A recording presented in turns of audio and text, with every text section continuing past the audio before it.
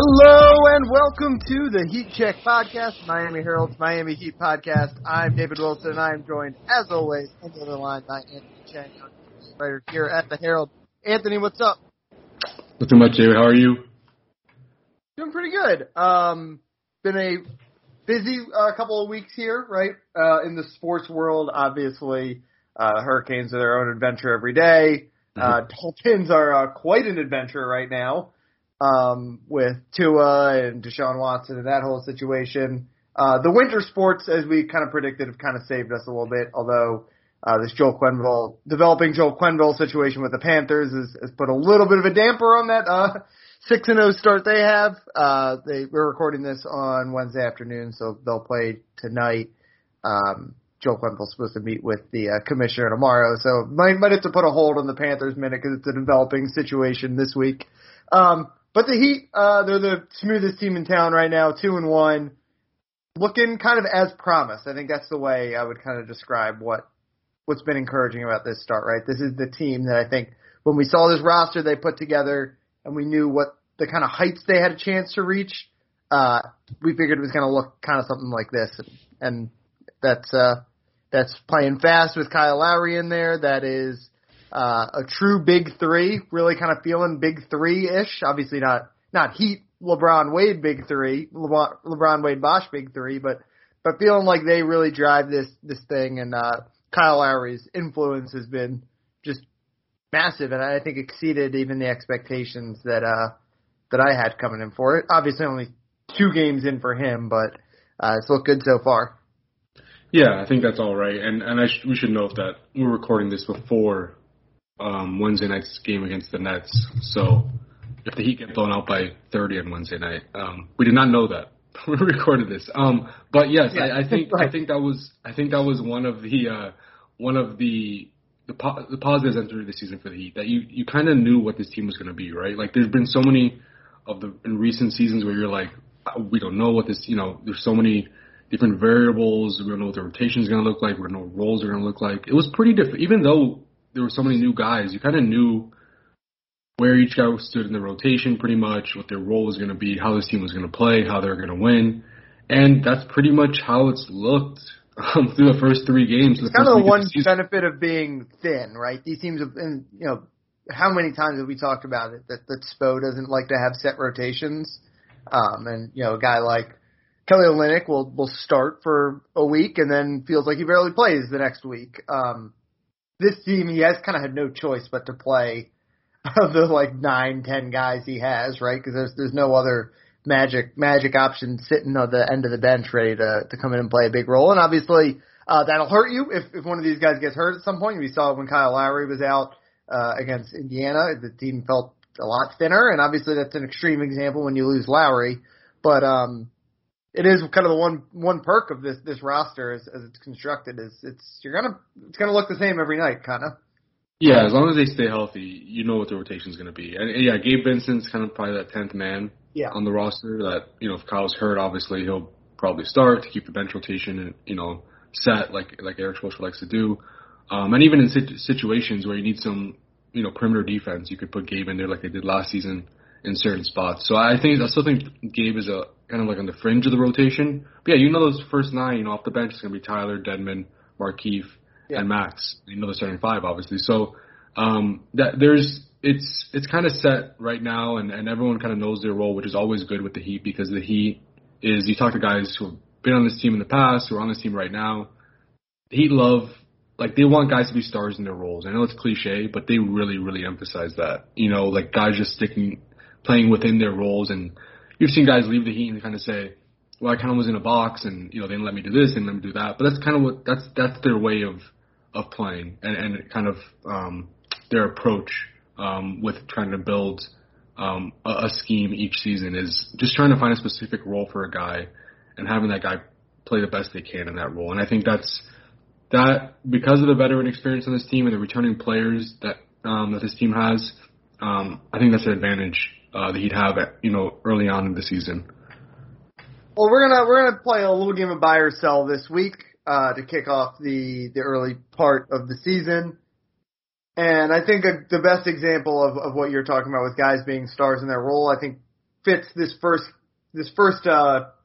prompt we have here, and that is buy or sell Kyle Lowry as an MVP candidate.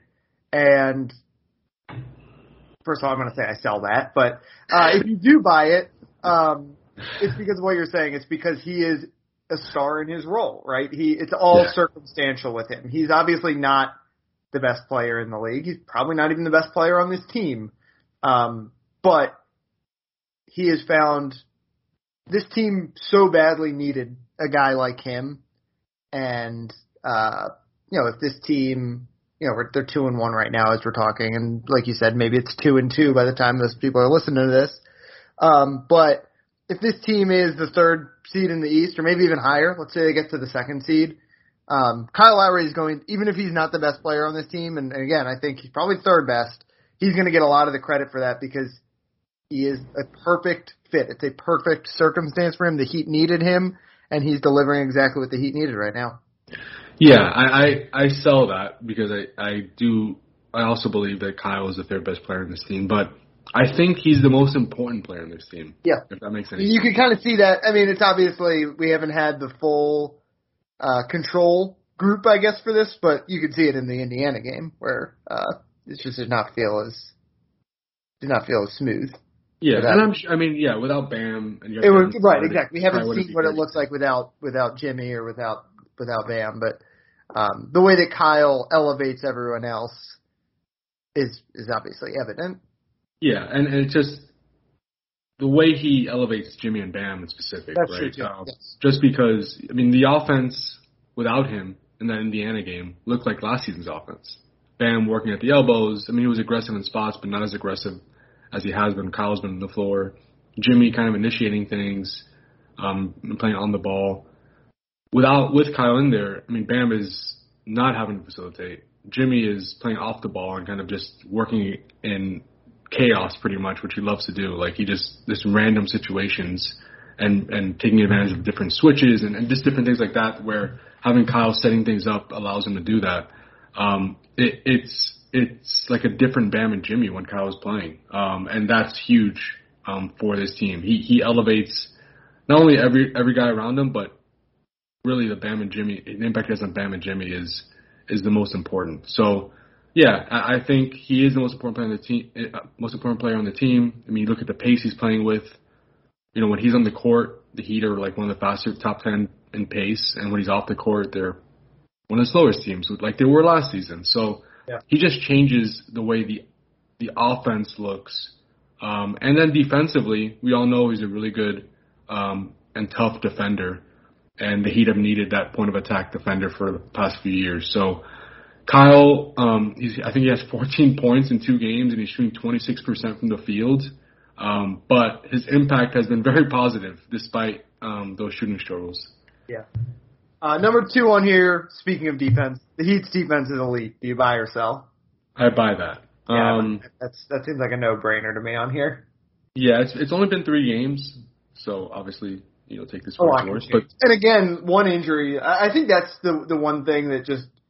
We've touched on it at the top, but it's the one thing that just hovers over this team. Is one injury really, really challenging for this team. Yeah. Yeah. But then again, if they get Victor Oladipo back and they stay relatively healthy, then all of a sudden it could work the other way, right? But yeah, I agree. One injury to one of those top 3 guys, and this team looks a lot different. And the expectations for this team is a lot different. But yeah, defensively, I think if everyone's healthy, they're an elite team. Right now, they're the top defensive rating in the NBA. Even in their loss, their defense was very dominant. They held the Pacers to 8 points in the third quarter and I think like 30 points in the second half, just to make that a game and send it into overtime. Against Milwaukee, we know what they did in that blowout win. Against the Magic, the Magic aren't a good team, but they did what they were supposed to do. And defensively, they were also just very good. They just have a lot of good defenders. And for the past few years, again, that's been the conversation of can this team defend, just be an average defensive team, to win games behind their offense. Now it's kind of the other way around, where it's like, can this team score enough points to win behind its defense? So I expect this team to be a top 5 defense. We kind of said that entering the season, and that definitely hasn't changed through the first week. Yeah, well, the real thing is that this goes back to the bubble team that went to the finals, is it always felt like the team had their offense lineup and their defense lineup, right? Like, I mean, I think once they got Iguodala, they closed with a really bad offensive lineup typically, where it was like Iguodala was out there, Bam and Jimmy, obviously good offensive players, but we've obviously harped on their shooting struggles and the way that affects the offense a lot. Now they've got, you just throw Kyle Lowry in. Again, this is another place where Lowry is huge, and that is, you know, in the last couple of years, when, let's say Goran, he's taking Goran's place. And Goran, you can say he's probably a comparable offensive player to Kyle Lowry in some ways, at least in terms of like shooting, scoring, that kind of thing, like running a half-court offense. I think Kyle obviously has helped this team in the pace department in a way that Goran, at least at this stage in his career, couldn't. But you're not sacrificing defense when you have Kyle out there, right? In the same way that you were sacrificing defense when you had Goran out there. Obviously, you know, PJ Tucker, just swap him in for Andre Iguodala. It's probably a slight upgrade ultimately, even if he's basically a zero on offense, and you know, not that Iguodala was much more than a zero, but I think he gave you a little bit more on offense. You know, Markieff Morris, I've always been a Markieff guy, brings some of that toughness. I'm not sure like what his defensive metrics and all that kind of stuff say right now, but I've always just liked him as his personality obviously fits, and I think fits with that defensive attitude. And then, you know, Tyler Hero just marginally getting better. Duncan Robinson just marginally getting better defensively. I've always liked Strus kind of as a defender with at least the potential to be a decent defender. You know, all these guys, you obviously get the one big upgrade going from Goran to Kyle defensively, and then everyone else is just kind of marginal, and it's all added up to the point where you're not forced at this point to play offense versus defense. You can play one good closing lineup that gives you some of both. And just everyone is a little bit better, and obviously, you know, Bam gets better every year, and Jimmy hasn't lost a step yet. So I think across the board, it makes sense that this team has taken a big leap forward there, as we kind of expected. But I think it maybe looks even better than we thought it would because of some of the marginal improvements, but from some of those other guys who had big question marks defensively. Yeah, I think that's a good point. Like I'm looking at the numbers now for the Tyler Hero, Duncan Robinson lineups, and there have been so many times in the past few years where like those two guys cannot play together because they're liabilities on defense, and teams are going to find them and take advantage of them. But with so many good two-way players on this team, the Heat is able to hide them a little bit better, and they don't, you know, those switches that one back in the day, like they would easily switch onto a guy. Like teams aren't getting those easy switches anymore from the Heat. Like PJ Tucker's fighting over that screen, Kyle Lowry's fighting over that screen to keep Tyler Hero and Duncan out of the action. And also, like you said, Duncan and Tyler have improved. Yeah, that little bit of weighting makes a difference for Tyler. That, you know, Duncan has always, I think, had good instincts and everything defensively. Obviously, his long arms, all that kind of stuff. I think there's obviously some physical limitations with him. I think he'd be the first person to tell you that. But, like, those guys are getting better, which makes sense if they're in their third and fourth years respectively. Yeah. Yeah, and the defensive numbers when those two guys are on the court, 90.1 defensive rating, which is obviously very, very good. Right. It's only 3 games. It's 44 minutes, which is not a good amount for 3 games. Yeah. But that shows you that Heat aren't afraid to play them together. I mean, that's an average of what, like 13, 14 minutes a game that those two are on the court together. Yeah, and I've thought all along this team's best closing lineups are going to have both those guys on the court because of, like, as we've talked about, like I said, the shooting limitations of Jimmy and Bam. You can run those two guys at the other 3, and I know PJ Tucker probably is going to be in there for Duncan or Tyler a lot. And then obviously Victor Oladipo changes things if and when he gets back. But, I mean, that's an elite offensive lineup, and if that can be good on defense like it is right now, that's huge. Yeah, that's an impressive number that probably we should monitor throughout the season, how those Duncan Tyler lineups do. But right now, through 3 games again, very effective, and even more effective defensively and offensively, which is kind of surprising. I'm sure that will turn around as the season goes on, but they have not been bad defensively when they've been on the court. Those two have been on the court, which is a good sign for the Heat. Speaking of Tyler Hero, buy or sell Tyler Hero is the favorite for 6th man of the year. That's your bold prediction, right? It was. I think I kind of pushed you into that. You kind of pushed me into it, but yeah. I think my initial prediction wasn't bold enough, so we settled on that. Yeah, which it doesn't look that bold right now, actually. I've seen him. He was a popular preseason pick in like some of the ESPN, like when they do their picks and all that kind of stuff. It looks like he's definitely gonna be a candidate, right? I mean, I don't know if he's the favorite, but I definitely buy that he's gonna be a candidate, a real, true candidate that people talk about for that award this season, just because of his scoring ability and his role with his team. Like, he's the primary offensive option for different parts of the game. How many shots did he take against the Pacers? Like 20-something shots in like 30 minutes. I mean, he puts up a lot of shots. He's gonna score points, and you can tell he's also getting better, with his playmaking. I mean, some of the passes he makes, now that teams are paying more attention to him and trying to get the ball out of his hands, and then the reads he makes. I mean, it's been probably equally as impressive as his efficiency, shooting efficiency. So he looks very improved. It's last year I know we talked about kind of this is an important season for Tyler. He's eligible for an extension in the off season. He was, I guess, in some people's eyes, very disappointing last year, even though his numbers were not bad. He's been in trade rumors, but he looks like a guy who really, I don't want to go back to the Devin Booker comparison, but I see shades of Devin Booker when I watch Tyler Hero play on offense. Yeah, he's definitely he's doing a Devin Booker impression to an extent, right? There's no secret, right, that's been his guy. He models his guy. Yeah, that's his guy. And yeah, I mean, he's gonna smart people who looked beyond just the white shooter. That was a pretty common comparison for him coming out of the draft. And again, he's probably never going to be as good as Devin Booker, but if he gives you some of that, like if he does a Devin Booker impression, that's a pretty typical 6 man of the year profile. I'll say this, for 21 years old, his offensive bag, his offensive skill set, very, very skilled. Yeah. He's so only a non-superstar, obviously there are guys who come into the league and by 21 they're superstars already. But it's the guy when you think of the NBA 6 man of the year award, who are the guys you think of? Think of Jamal Crawford, you think of J.R. Smith, Jordan Clarkson obviously won it last year. He's in that similar mold, and Tyler is right in that mold with those guys. Yeah, and we should probably say, too, I know he's coming off the bench and he's going to be eligible for a 6 man of the year award, but really, he's not really a bench player. He wants to be a starter. He's eventually going to be an NBA starter, but he's playing 32 minutes a game. He's second on the team in minutes. He's a bench player, but he's really probably starter for this team, when you really think about it, because he finishes a lot of the games and he's going to play more minutes than most guys in the starting lineup. So this looks like it's going to be a big year for Tyler. And it looks like he's really elevated his game since last season. Yeah, it doesn't look like the odds have changed at all since the start of the season, which obviously makes sense. We're 3-4 games in for these teams.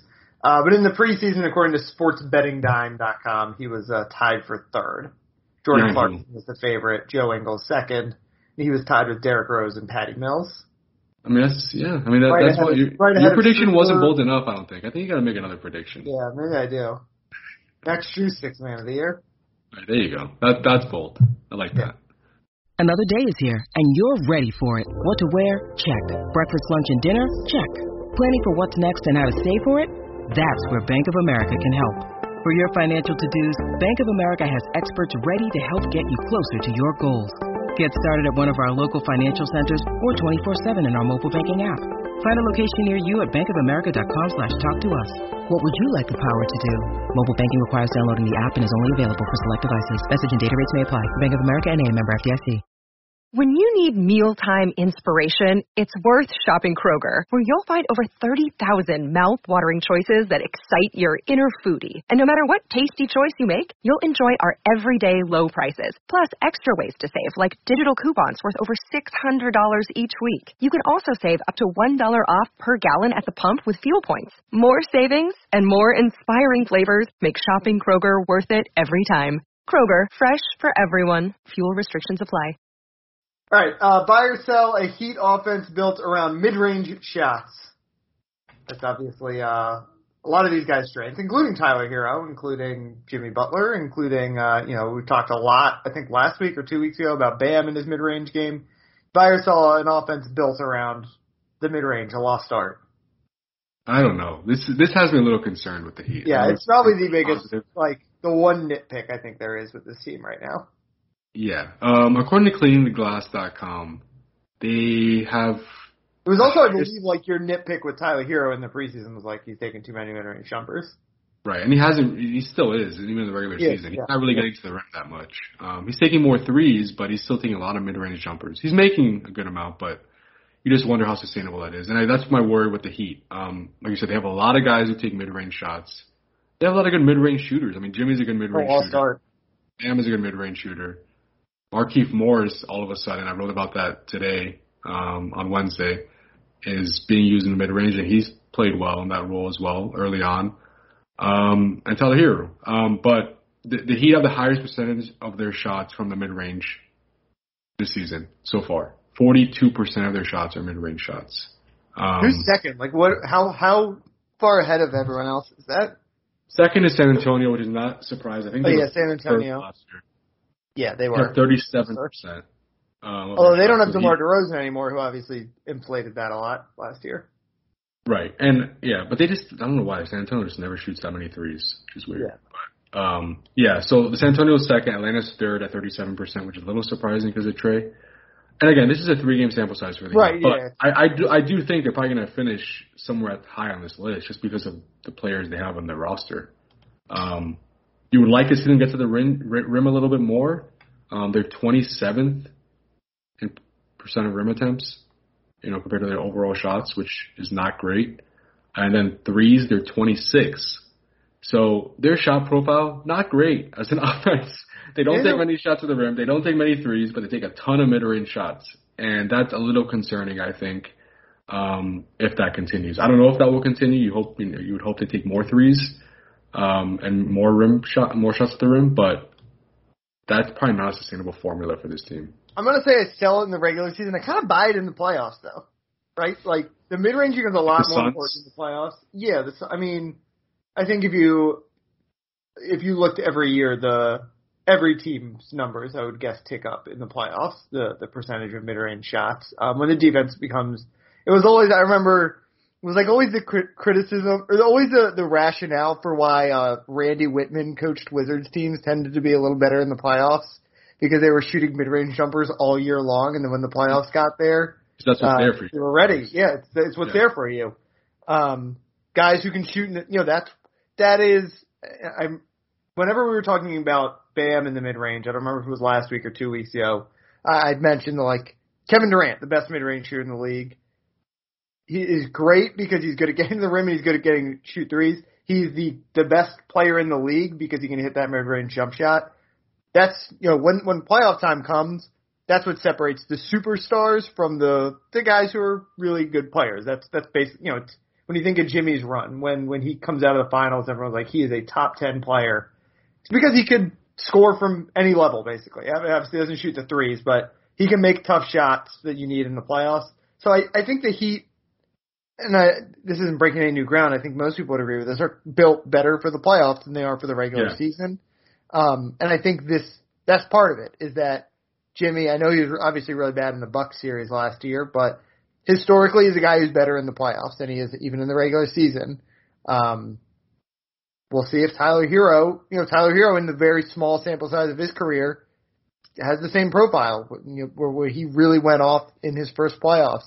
We'll see if he's a guy who, as his career goes on, becomes a guy who is a more valuable playoff player than he is a regular season player. Obviously, in the regular season, you want to chuck threes because you get that variance. That's how bad teams win games on any given night, is they make more threes than their opponent. So the Heat, because they play this way, will probably have some ugly losses along the way.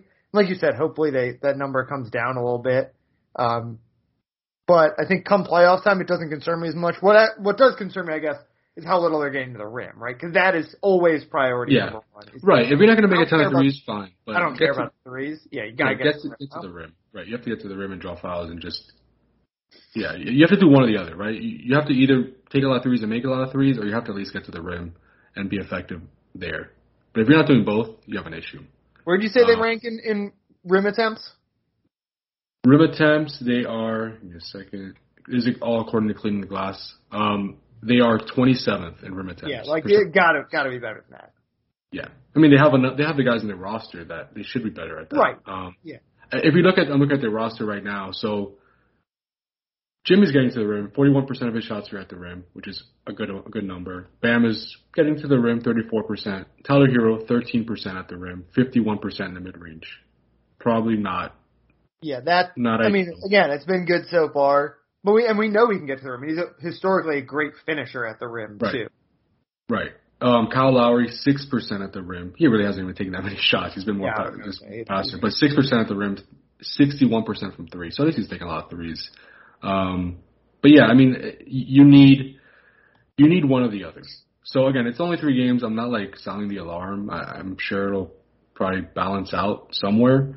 But it is interesting how they've, and it's not surprising because like we've said, like they have a lot of mid-range guys who like shooting from the mid-range and work in the mid-range.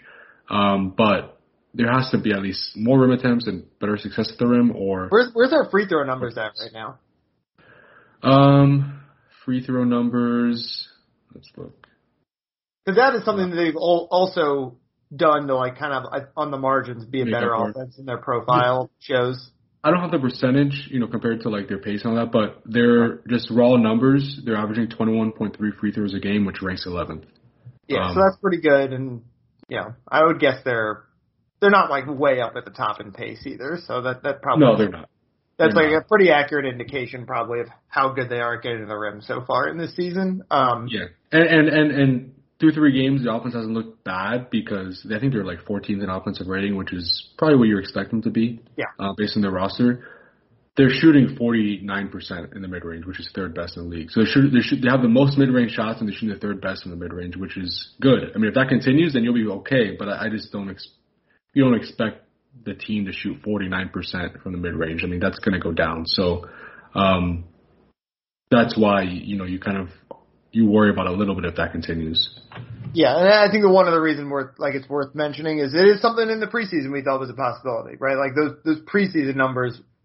Again, it's preseason. How much do you really care? But that was the kind of the one concern. I remember you flagged it coming out of the preseason was got a little bit better shot profile.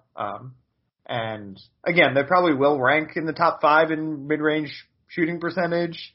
I think the rim numbers will have to, they'll inevitably go up as the team gets a little bit more comfortable with Kyle Lowry and all that stuff. And those free throw numbers will help even it out a little bit. Jimmy's gets a lot of his free throws in the mid-range kind of, right? They're not just crashing to the basket necessarily. He's like being crafty to pick them up. So, I'm not totally concerned about the offense, obviously, but it's worth flagging, and it's something they've got to get better at if they want to, in the regular season at least, make a run for a top 2 seed in the East. One other thing, I want to make one note that wasn't on the agenda, David. Rebounding. We've spoken about this, but through 3 games, the signs have been encouraging. 3rd best rebounding percentage in the NBA after I think last season they were like either the worst or 2nd worst in the NBA at that. Big reason for that is Bam averaging 14 rebounds a game, which is really interesting. I mean, 9 rebounds. He averaged 9 rebounds in the year before, averaging 14 right now through the first 3 games. So that's a good sign for the Heat because they needed to get their shot attempts up. They did not get many shot attempts up last year because of their pace and the rebounding issues. Their pace is a little bit up, and the rebound numbers are better, so that has helped in that area. Last one we've got on here, speaking of Bam. Bam is the most improved player on this team by herself. I sell that only because I don't know how – I mean, he's improved, obviously. But I think his biggest improvement has been just his approach. He's being more assertive. And maybe it's because he's playing next to Kyle, like we've talked about, which allows him to do that. But I think a lot of stuff he's doing right now, he could have done last year, and we saw it in stretches last year. It was just the approach he's taking this year is more consistently, to be more aggressive consistently, which is what kind of we've been asking from him since last season. So I sell that because I think like Tyler Hero might be the most improved player on this team, but I do think Bam is better. definitely rebounding wise. And again, that might be because he's playing next to bigger bodies now, like PJ Tucker and Markieff Morris, where, I talked to Bam about this, and he said last year a lot of the times teams would send 2 guys to box him out, take him out, and, there would be nobody else at the rebound. Now, teams can't do that because, guys are crashing the glass a little bit more, and you have bigger, tougher bodies, and like, Markieff in there that take up spacing, if he can get the rebound himself, that it's freeing Bam up. So I think it's more just mindset and personnel that's allowing Bam to be better this season. Yeah, I think that's a good way to put it. No, obviously, like, mindset is a part of most improved, right? Like, first of all, like, the cliche with the guys who, like, win most improved player every year is just the guy who's, like, shot attempts go up a certain number. But it's also, some of it is circumstance like that, but some of that is that attitude, right? You've gained confidence in your full skill set to use it all the time. And, sometimes improvement can just be refining, and I think it's possible that Bam is more refined. It just feels, a certain spin move for example, not that he's like used the spin move a ton, but like whatever. Like in the past, a player might have only had a confidence that spin move is going to work 60% of the time. If you just refine that and get it up to 80, it can look like you haven't added anything, but it can mean you've gotten better. And I think that's probably part of Bam's natural growth. It's part of most players' natural growth.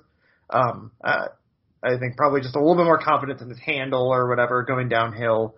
That probably helps. But yeah, I think you're, flagging Tyler Hero is probably like the obvious one. If he wins Sixth Man of the Year, he's going to be in that most improved player conversation. I know it feels like that rule or that award kind of has ebbs and flows, where sometimes it goes to stars, sometimes it goes to role players who elevate.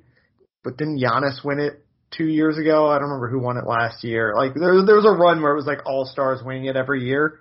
I don't know if Tyler will like be in the award race, but in an alternate universe, in an alternate, 15 years ago, he might have been, based on the way that award used to get handed out, because he's going to be the guy whose shot attempts probably go up a little bit. His efficiency is going to go up a little bit. And like you said, he looks better, more confident all around. So I think I'll sell Bam as the most improved player on the team too, with the caveat that it's hard to know exactly what improvement is, right? It's hard for us from the outside to know. It's easy to see when a guy starts shooting threes, right? Like that would have been it almost would have been an easier case for Bam if he came out and shot 2 threes a game. But instead, if he's just better kind of across the board, then I think it maybe gets underrated how much he has improved. Again, we don't know, we're 3 games in, but I think that's worth mentioning. Yeah, and I think like you brought up the threes, 0 threes so far. Yeah, exactly. So all that talk about. That's fine, right? Again, if you improve in other areas, you're fine. Exactly, and he's like we talked about, he's brought his game closer to the basket. His post moves look better. He looks more comfortable in that area. Getting more rebounds. He's playing closer to the rim, and he's not maybe switching as much on the perimeter on defense. So all those things are good. And I think my bold prediction was that he was going to be the leading scorer for this team. I don't know if that's going to be the case now that I see Tyler Hero play and Jimmy. But I do think that his like status in the NBA is going to be elevated by the end of the season. Like he's going to be considered a top 10, 15 player in the NBA just because of his defense, the combination of his defense and his offense. I just think he's that good. Bam Adebayo, for what it's worth, I'm looking now at the odds, was not on the preseason most improved player odds that I'm looking at, which is not surprising, but yeah, not surprising. He was so good the last few years. Yeah. Favorite is Michael Porter Jr. Interesting. Which kind of makes sense because he's the guy he's kind of the classic get more shot attempts because Jamal Murray's out. Yeah, exactly. Yeah, and he's well regarded in the NBA. Tied for second, Kevin Porter Jr. and Jordan Poole. I mean, Kevin Porter is just because he's going to get all the shots with Houston, right? I don't know. I don't feel like he talks. Fourth feels like where we give the award now, right? If you take the leap from being a star to being a borderline superstar, that's when you get the award these days. Yeah. I don't think you should get the award just because you get more shots because your team is not as good or something like that, right? I mean, it has to be more than that. which is why I'm okay with guys like Giannis getting it because they're truly like it's not just because their role changed, because they've got a lot better. Like you said, they've elevated from star to superstar, and I'm okay with that. The award kind of being handed out to a player like that. Yeah, rather than a guy who went from being a guy who doesn't play at all to like a role player or whatever. Yeah. Right. Exactly. All right, I think we can wrap things up there. You can follow Anthony on Twitter at Anthony_Chang. Got anything else for us, Anthony?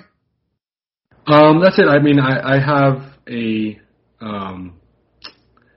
story coming up on Tyler Hero probably later this week where he talks about his goals for this season, and spoiler alert, 6th man of the year, most improved on that list. So keep an eye out for that. I think it'll be an interesting read for Heat fans.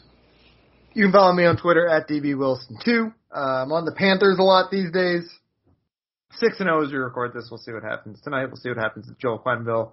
Check out MiamiHerald.com for all your coverage of that. NFL trade deadline coming up in a week.